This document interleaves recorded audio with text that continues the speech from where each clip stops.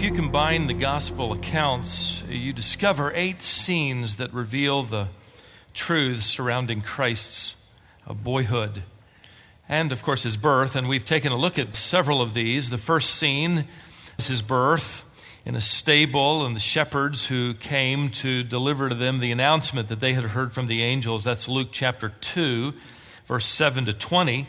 The second scene takes place when Jesus is 8 days old, as he undergoes circumcision and identification with the covenant family of Abraham. That's Luke chapter 2, verse 21. The third scene is a month later. You remember where Mary and Joseph take their month-and-a-half-old baby boy to the temple to present him to God. They pay their 5 shekels and redeem him from God according to the law. And we also watched as Mary brought the offering of the poor, they called it, because all she could afford was 2 birds as an offering to atone for her own uncleanness that defiled her according to the law that came with childbirth. That's Luke 2, 22 through 24. Then you have to go over to Matthew chapter 2, where you have the fourth scene. It's in the living room of their home.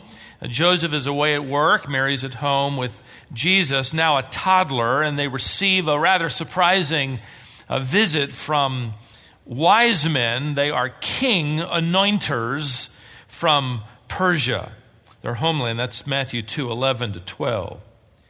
Soon after this visit, scene 5 opens with Joseph and Mary escaping as fugitives to Egypt. They're running for their lives as they head out in the middle of the night to avoid the death edict pronounced by Herod on all the baby boys in Bethlehem ages 2 and under. That's Matthew 2, verses 13 through 15.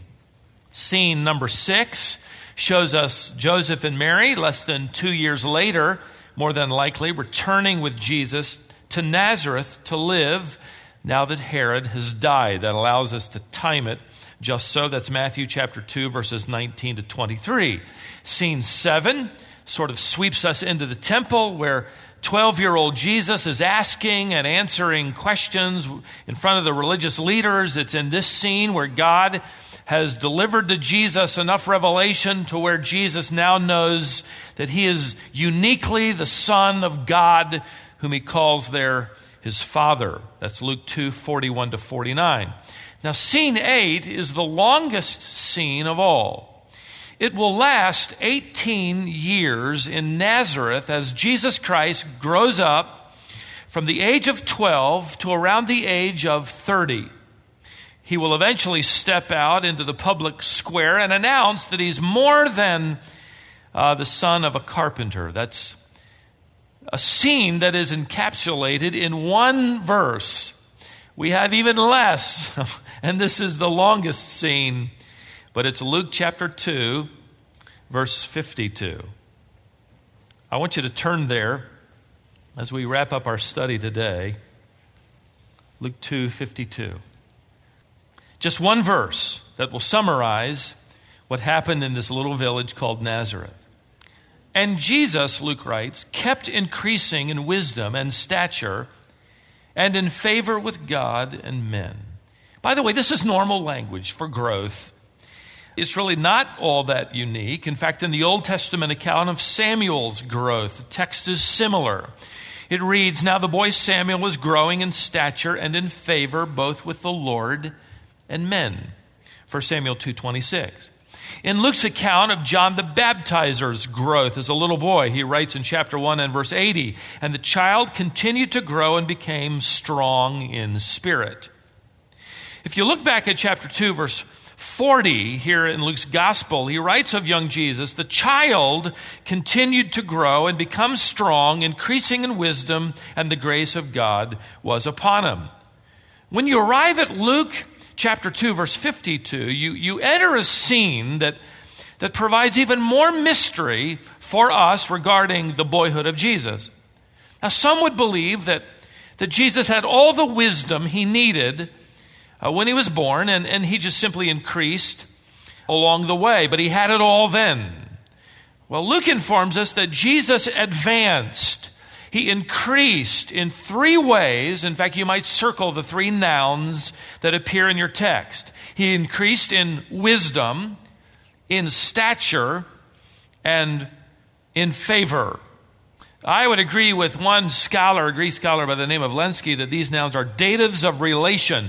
And the imperfect tense, Jesus kept increasing, tells us not only that he had progressed at this point, but that he would continue to progress in these attributes. The truth is, we find it hard to believe, don't we, that Jesus ever developed in any way. That's why I'm making the point. Being the perfect child, it must have meant that his development was already perfected. He was the wisest 18-month-old anybody had ever heard jabber away.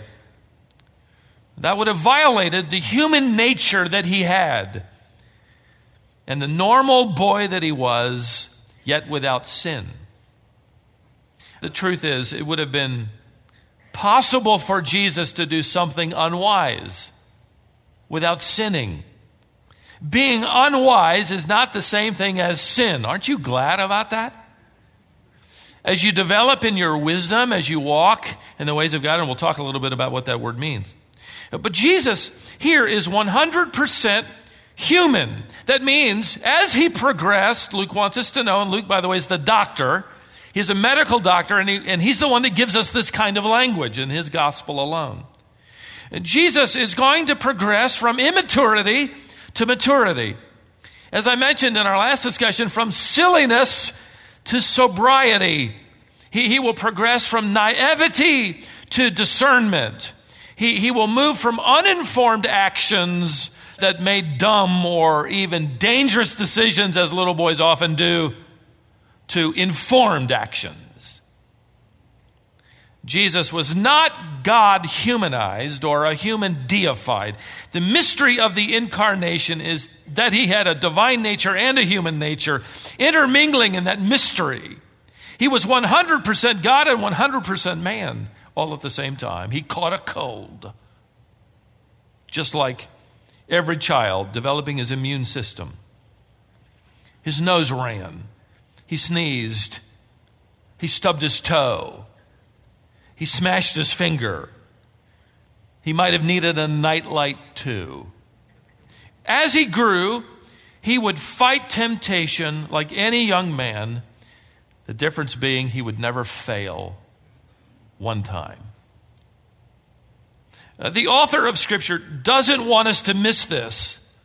That's why you get into certain texts and it's a mystery when it speaks of him in ways and you think, wait a second. You have to understand he's 100% human as well as 100% God. He was tempted in every point as we, yet without sin, Hebrews 4:15. You discover the implications of that phrase. He was tempted just like we were in every point. And you discover somebody who can feel exactly what you feel. You discuss this with someone who ignores the implications of the incarnation and they're already bored. Yeah, God became a man. Yeah, we know that. But you're thinking all along that Jesus is running around Nazareth. He has a robe on like all the other little boys did in the custom of the day. But underneath is this Superman suit. The bullets, will only bounce off his chest. If they only knew, he could never get hurt. That's not the truth of the incarnation. He would have scratched his knees up playing with the village boys just like they did. He would have burned his tongue on hot cider until he learned better. When it was cold, he got cold. When it was hot, he got hot and sweaty as he worked outdoors or in the shop. I love the choice of inspired verb here. He grew, he developed, he kept on increasing.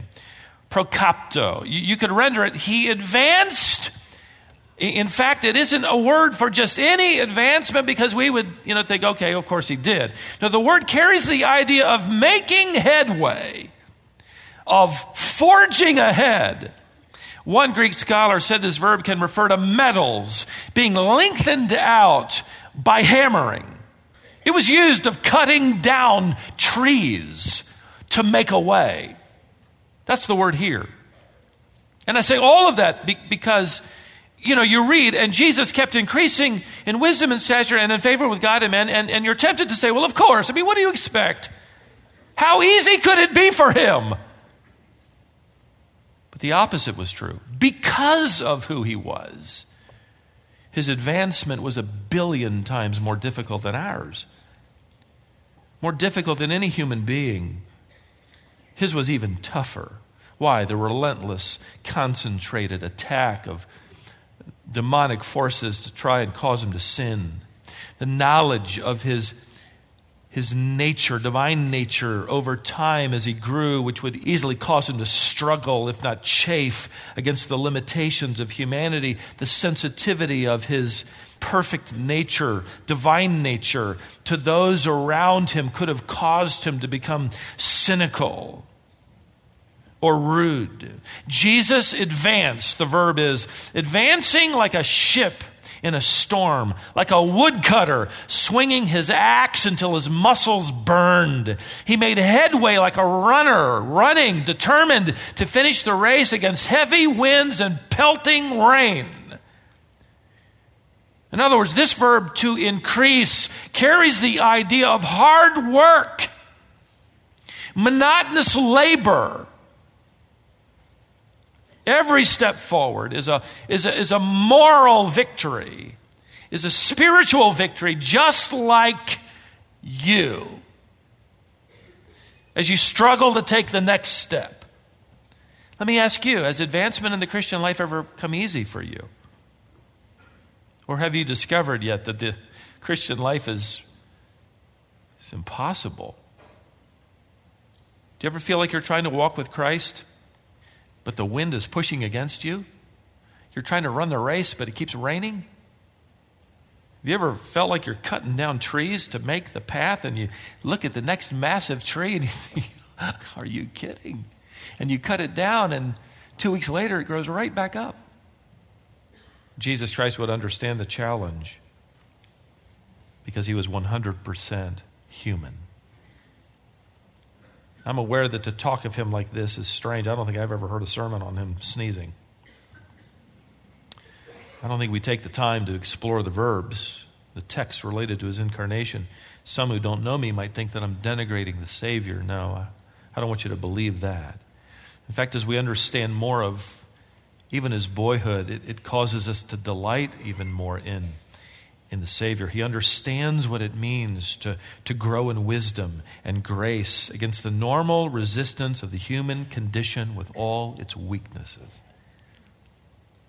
In the garden, when you understand this, you come to those texts and you understand. He will weep with loud tears and crying. Hebrews 5:7. Loud tears and crying. He'll effectively say in Mark 14:36, Father, there's another way we can do this without that. Let's do it. He's speaking as a man. For every believer, Jesus Christ, the man, shows us that advancement is possible, but we have to, like him, bend our will to the Father. We have to have our will hammered out, as it were.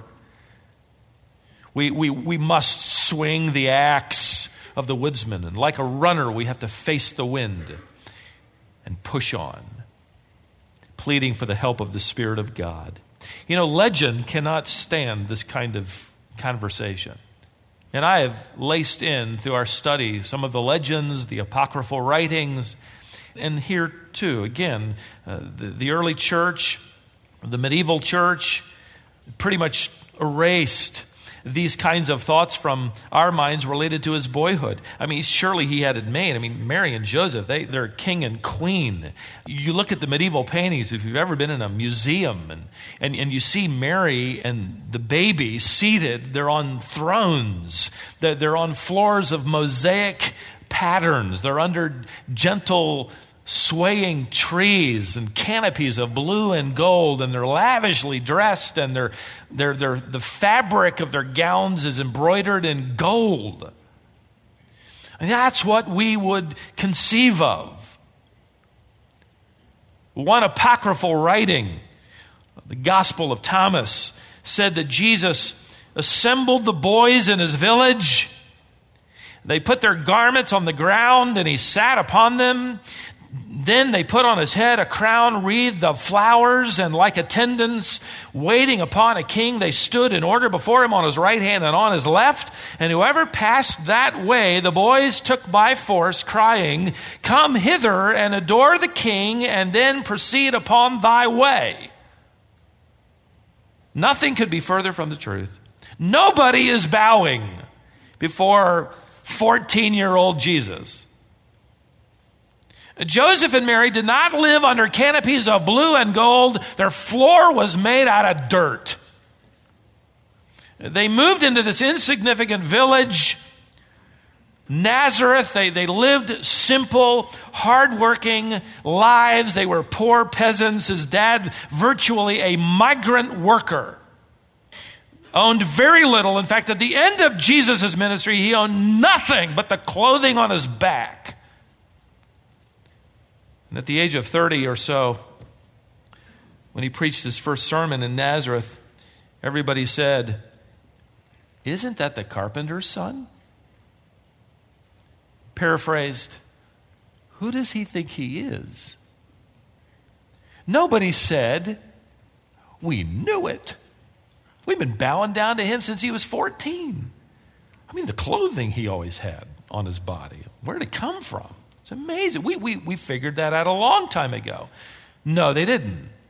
Him, the Messiah, he must have bumped his head in the shop one too many times. Ladies and gentlemen, the truth is that Jesus' life was so normal as a boy growing up, so uneventful, so typical, so humble, so nondescript, that when he made his announcement, no one believed him, especially those that had grown up with him. But all the while, without anybody really paying attention, and Jesus in that mystery even coming into a fuller and fuller knowledge of it as he grew, something was happening. And this text tells us that he was progressing in we'll outline it this way, 4 different aspects. We'll call the first progression intellectual ability. Luke writes that Jesus kept increasing in wisdom, Sophia. Sophia for the believer is the appropriate application of God's truth to life. It is God's word lived out. A wise person isn't somebody who knows more than everybody else in the church. It's the person who demonstrates the truth that they're learning. So he would have had to have learned then as well in order to demonstrate it, right? Of course, along the way, he would have learned that 2 + 2 = 4, and he had to learn to read and write. The gospel writers indicate that he did both. So he had an education. But most importantly, he had to learn the sacred writings of the Old Testament. And now, during the days of Christ, in fact, for centuries before his birth and after his birth, a Jewish child's education began in the home. His parents were his first teachers.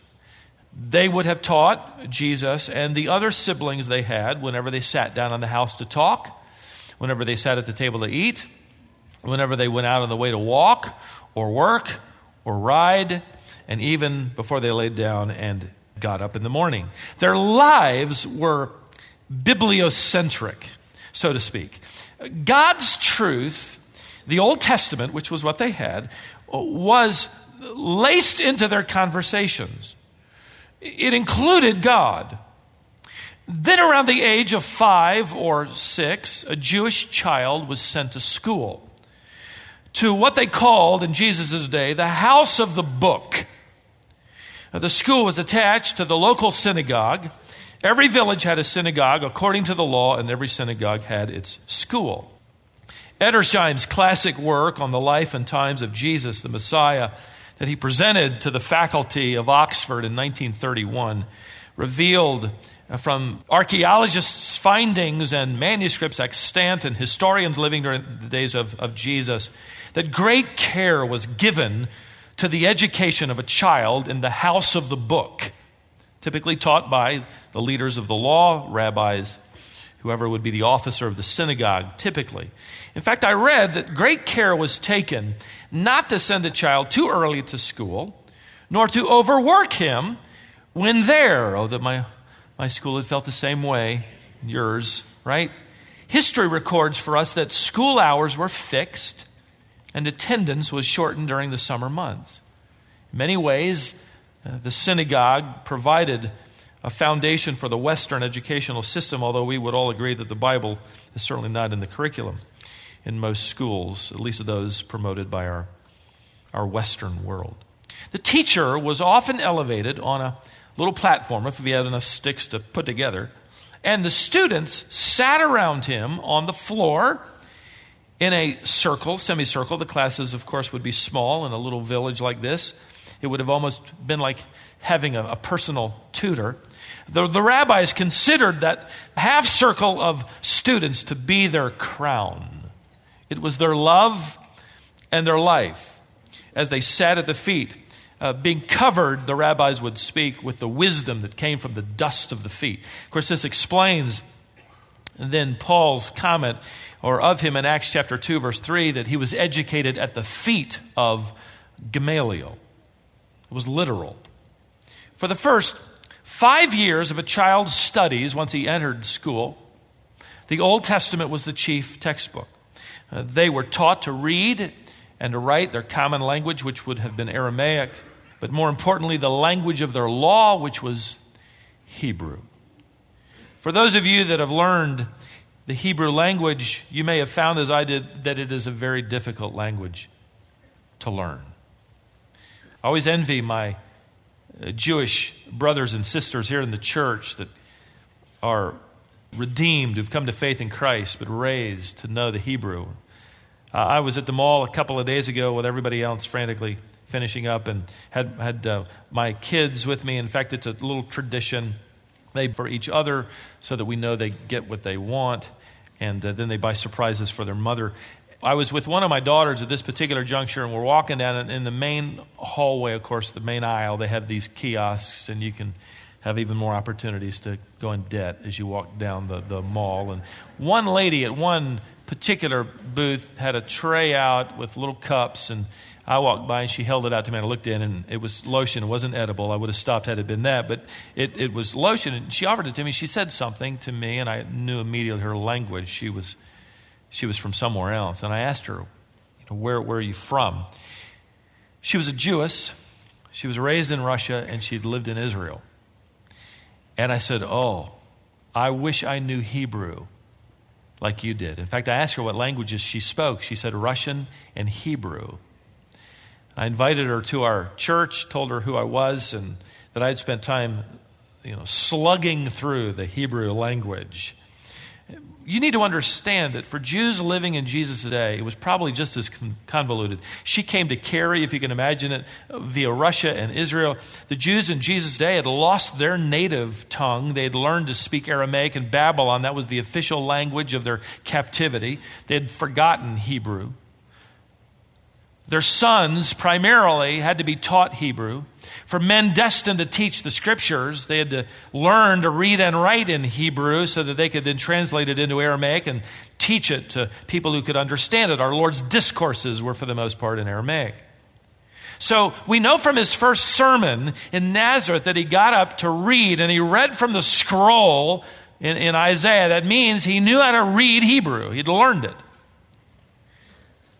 And I also discovered that his first studies as a 5-year-old in the house of the book, it was their custom to begin the lessons in the Pentateuch, specifically at the book of Leviticus. Then they'd work through different sections of the Pentateuch and on into the prophets. They would not allow anybody to copy anything from the Scriptures because they were so careful to preserve it. But they did make an exception for a teacher to be able to copy sections of it for teaching children. That's how dedicated they were. So the very first lesson that little Jesus would have sat at the feet of his teacher in the house of the book would have been Leviticus, what we call chapter 1, verse 1. And of course, for the sake of time, I won't have you turn, but let me read you what his first lesson would have involved. Here's the text of Scripture. Leviticus begins, God called Moses and spoke to him from the tent of meeting. Speak to the people of Israel. Tell them, when anyone presents an offering to God, present an animal from either the herd or the flock. If the offering is a whole burnt offering from the herd, present a male without defect at the entrance to the tent of meeting, that it may be accepted by God. Lay your hand on the head of the whole burnt offering so that it may be accepted on your behalf to make atonement for you. Imagine Jesus Christ's first school lesson was on the unblemished sacrifice for the atonement and forgiveness of the sinful human race which he had come to fulfill. Jesus wasn't born with the ability to read and write in Hebrew. He advanced. He increased. He went through his studies like you and I did. Secondly, Jesus advanced in physical maturity. Luke also writes in this verse that Jesus kept increasing in wisdom and stature. You could render that age, or even more literally, height. It's another way of saying he grew up. In our home, my three brothers and I, we had, as we grew up, we had one door frame, and it would be marked. And we'd, stand on our tiptoes, do everything we possibly could to somehow get closer to our older brother. And I hated that because of the four boys, I was the run of the litter. And I was shorter by at least 1.5 feet from my older brother and only inches above my other brother beneath me who was 4 years younger than me. So I didn't really like it. So I cheated every way I could to make it look like I was taller. I wanted to grow up. I wanted to be big. Can you imagine Jesus Christ feeling that too? He wanted to grow up. He wanted to get big. He'd flex his muscles to his half-sisters. He'd wrestle his father. He'd race. He'd run. He'd tell his exploits of catching that fish, although he'd be telling the truth.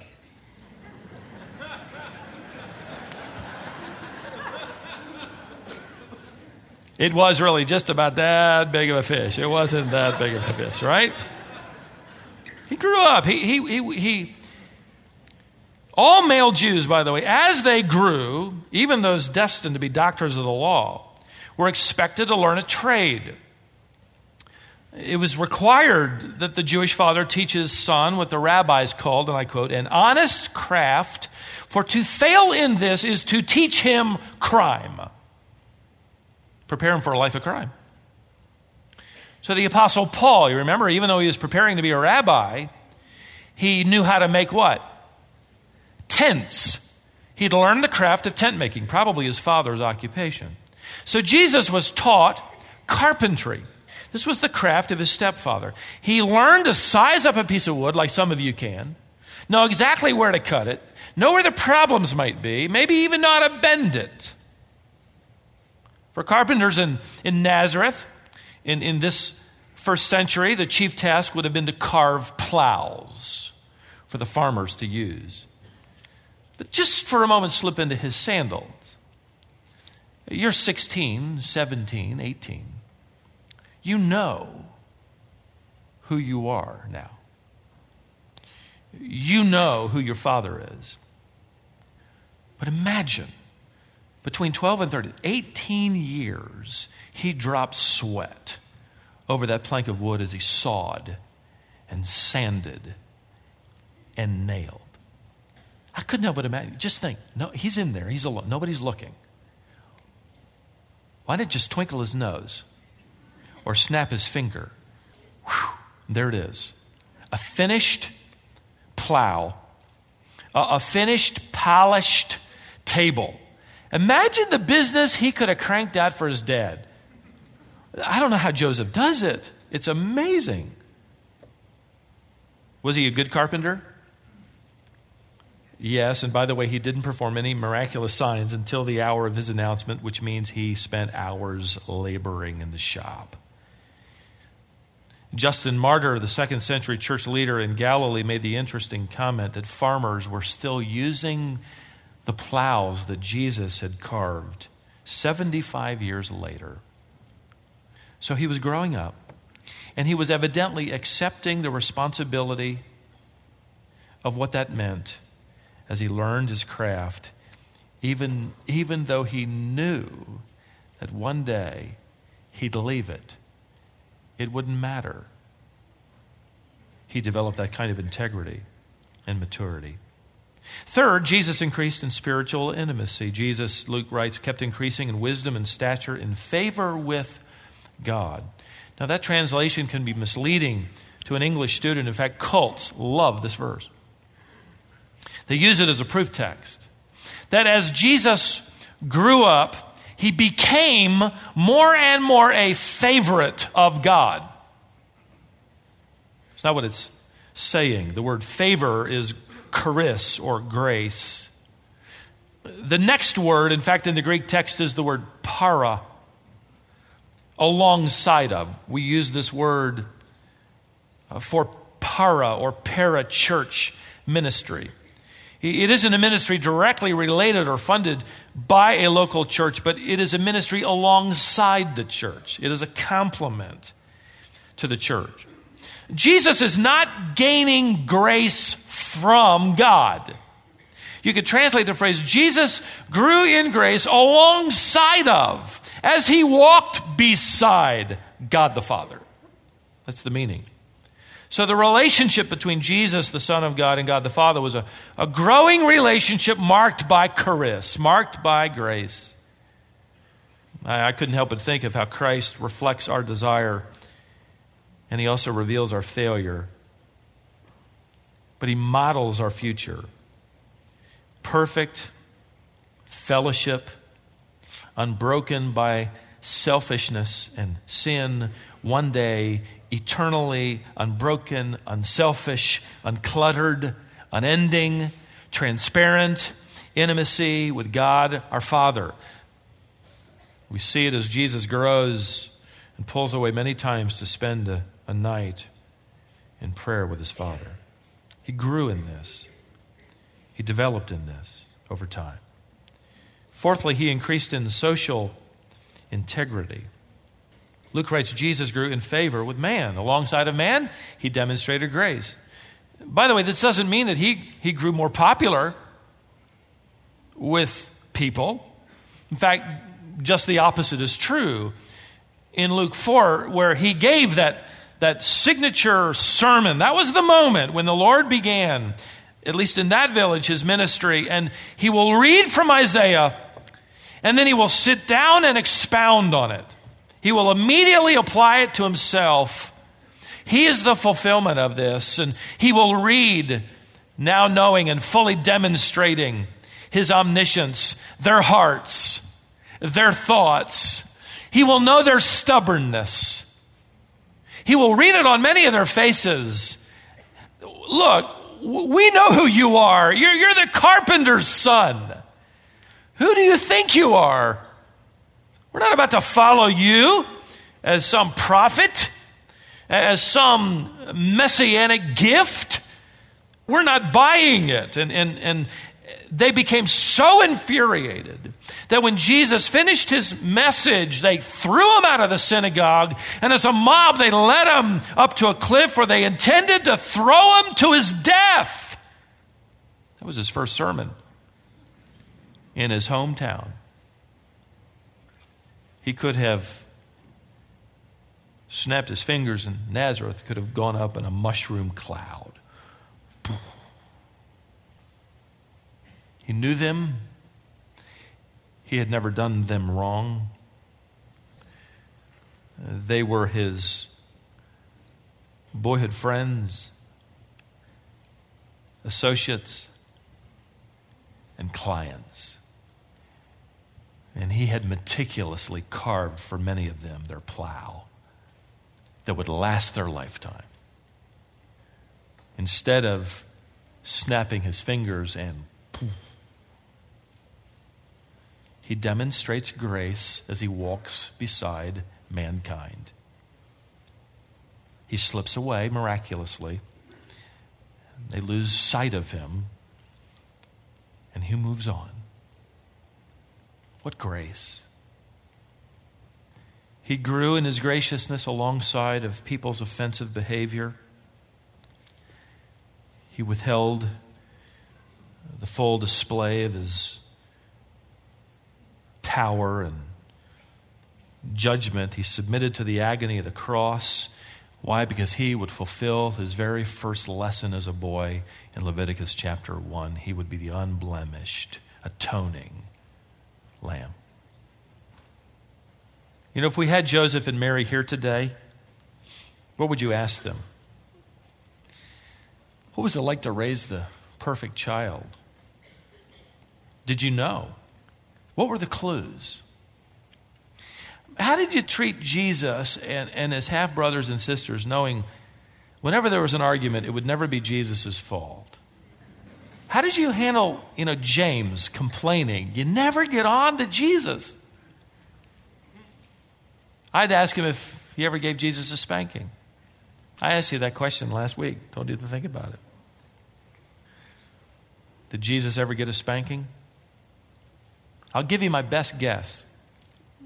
It's not in the Bible. In fact, it's not even in the Apocrypha. This is just a guess, okay? Here it is. The Old Testament clearly prescribed corporal punishment, a rod. I believe Jesus experienced the rod, but not because he was imperfect, but because his parents were. And there were times when they got it wrong. We were sitting around the table at Christmas Day, and our twins are now almost 24, and daughter 22, another daughter 16, and my wife and I, we were talking about Christmas and the characters in these scenes, and they had heard me pose this question, and you should have heard the debate and discussion. And the fact that I would even pose a question outside the theological constraints of the Scriptures, but I posed it, and I said, well, let me ask you guys something. Did I ever give you a spanking you didn't deserve? And both boys said, absolutely. Maybe you want to spank them all over? No, I'm teasing. I apologize. In fact, I'm doing a lot of that now as I think back how often I got it wrong. But I can remember growing up. I remember, 11 or 12 years of age, sitting in that big black overstuffed chair in our living room where my brothers and I grew up. And we were supposed to be doing our homework, which I always enjoyed doing. And so I was sitting there alone, working away. But it was Halloween. And that was coming up that night. And that was in a different era.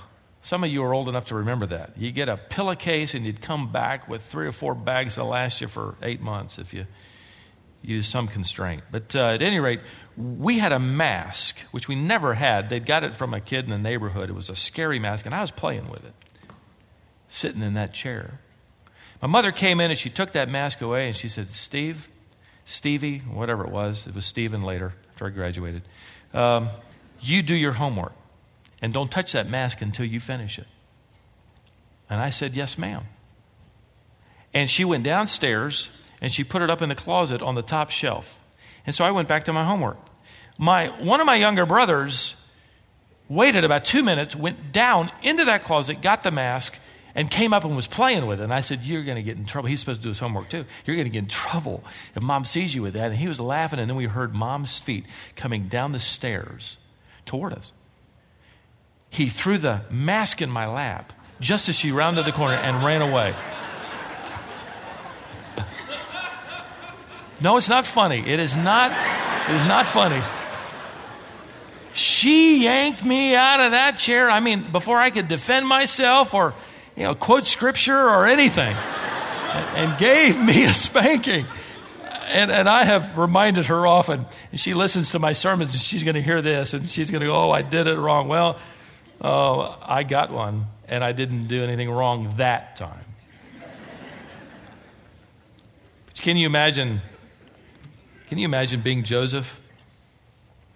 Imagine being given the task of teaching the living word. Imagine referring to prophecies of Scripture to the one who'd come to fulfill them. God effectively told a migrant worker, not a doctor of the law, a carpenter, I want you to teach the one who will become the greatest teacher to ever walk the planet. You prepare him for that. He, like every parent in this room, would have said, I am not capable. I'm not qualified. I get it wrong. When you think about the record of Scripture, I wonder if Joseph ever thought, why Joseph of Nazareth? Why not Joseph of Arimathea? He was wealthy, trained, had access to tutors. He was looking, the Bible says, for the kingdom of God. He loved the law. The Bible says he was a righteous man. He was a member of the Sanhedrin. There's a man qualified. That's the one to pick. I wonder if the stork got it wrong. Joseph of Nazareth, it was supposed to have been Joseph of Arimathea. I wonder if he felt that way. What would you ask Mary? Mary, were you ever up to this task? Now the legends and the Apocrypha and centuries of church tradition would have said, oh, she knew everything and she was perfectly qualified. No. In fact, as we studied together, her first recorded words to 12-year-old Jesus were an ill-timed, undeserved, unwise scolding of Jesus. She probably thought later on, boy, I got that wrong. But this is great news. Because if God would choose them to parent the Messiah, maybe he knows what he's doing as he asks us to do what he's asked us to do. And whom has he chosen in this age? Let me paraphrase Paul's writings to the Corinthians. Think about your appointment. Think about your calling. Whatever it is. Consider the place where God has appointed you. Have you noticed God did not choose among the brilliant?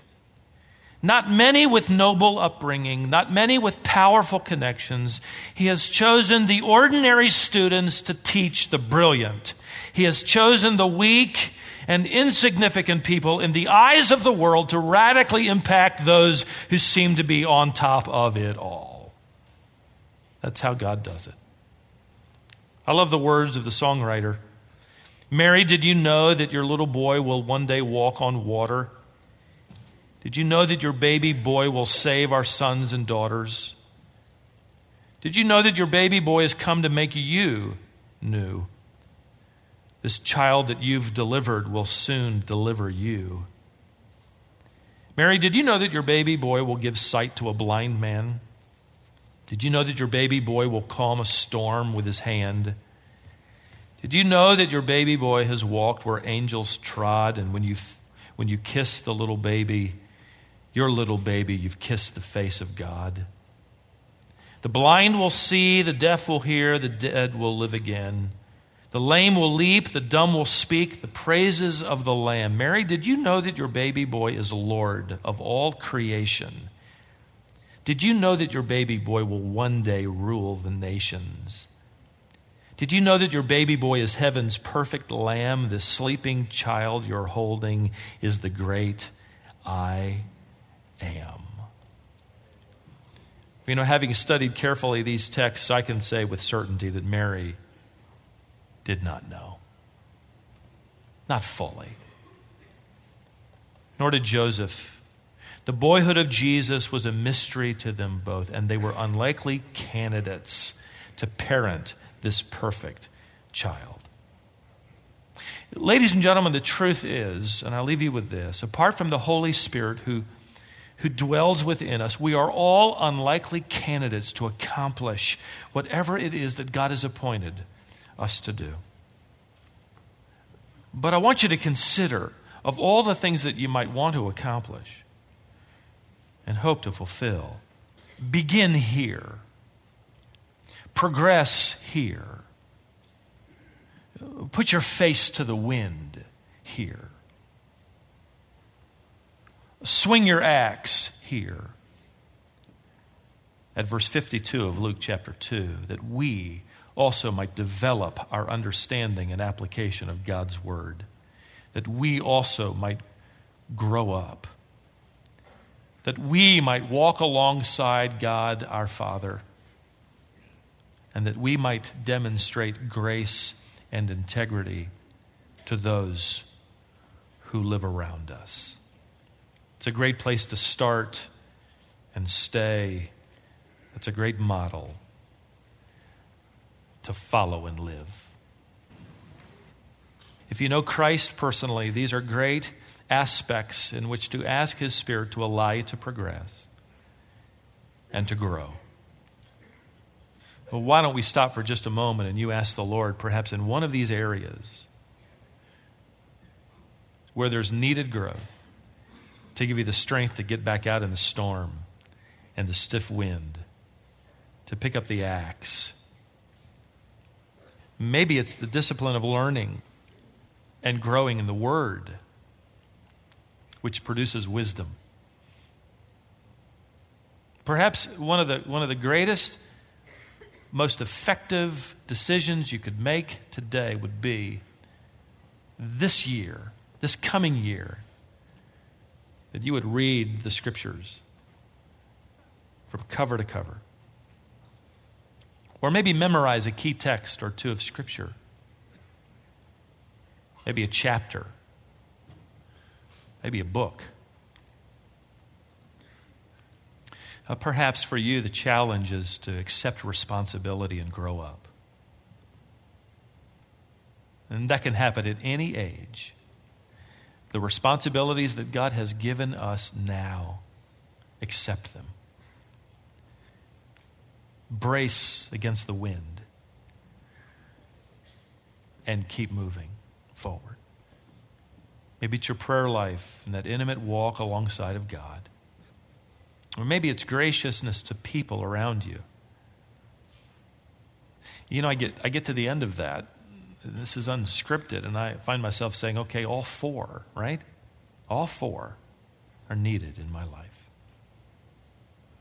So let's spend just a moment asking the Lord to begin this work fresh and new today. Father, thank you for giving us instruction and encouragement in verses often left out.